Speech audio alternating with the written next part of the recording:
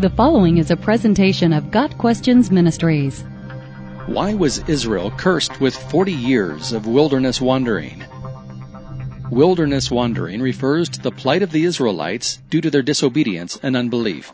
Nearly 3,500 years ago, the Lord delivered His people from Egyptian bondage, as described in Exodus chapters 1 through 12. They were to take possession of the land God had promised their forefathers, a land flowing with milk and honey. Prior to entry, however, they became convinced they could not oust the current inhabitants of the land, even though God told them they could. Their lack of belief in God's word and promises brought forth the wrath of God. He cursed them with 40 years of wilderness wandering until the unbelieving generation died off, never stepping foot in the promised land. A 7-year famine was responsible for God's chosen people ending up in Egypt. Initially, they flourished under the leadership of Joseph, number 2 in charge of the country after Pharaoh. Then a new king who did not know about Joseph came to power in Egypt, Exodus 1 verse 8, and soon the Egyptians came to dread the Israelites, verse 12. For the next several centuries, the Israelites were enslaved by the Egyptians, who worked them ruthlessly, verse 13. Eventually God heard their cries and sent Moses and Aaron to rescue them. After enduring the last of the 10 plagues, the death of the firstborn males, Pharaoh finally agreed to release the Israelites. Upon their arrival at Kadesh Barnea, which bordered the promised land of Canaan, they sent out 12 spies to survey the land and its people. Numbers chapter 13. They returned after 40 days of exploration. 10 of the spies had a bad report. "We can't attack those people. They are stronger than we are.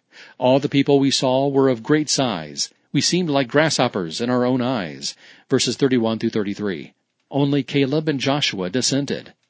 Believing the report of the 10 doubters, the people lost heart and rebelled. They raised their voices and wept aloud, grumbling against Moses and Aaron, saying, "If only we had died in Egypt or in this desert. Why is the Lord bringing us to this land, only to let us fall by the sword?" Numbers 14, verses 1 and 2. Then the Lord said to Moses, "How long will they refuse to believe in me, in spite of all the miraculous signs I have performed among them? I will strike them down with a plague and destroy them." Numbers 14, verse 11. However, Moses once again interceded for his people and turned away the wrath of God. Although God did forgive them, He decided that not one of them will ever see the land I promised on oath to their forefathers. "No one who has treated me with contempt will ever see it." Numbers 14, verse 23. Rather, they would suffer by wandering in the wilderness for 40 years, 1 year for each of the 40 days they explored the land. Furthermore, God would give them what they asked for. "I will do the very things I heard you say. In this desert your bodies will fall, every one of you 20 years old or more." Numbers 14, verses 28 and 29. Additionally, the 10 men who had given the bad report were struck down and died of a plague before the Lord.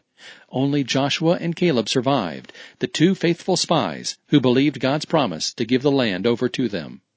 God had promised them victory. The land He commanded them to go in and take was already theirs. They simply had to trust and obey. But this they did not do.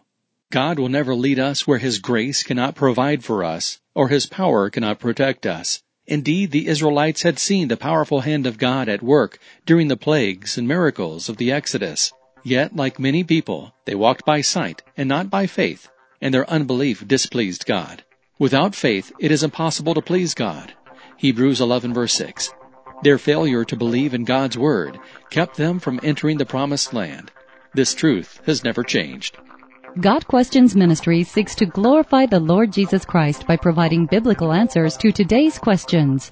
Online at GotQuestions.org.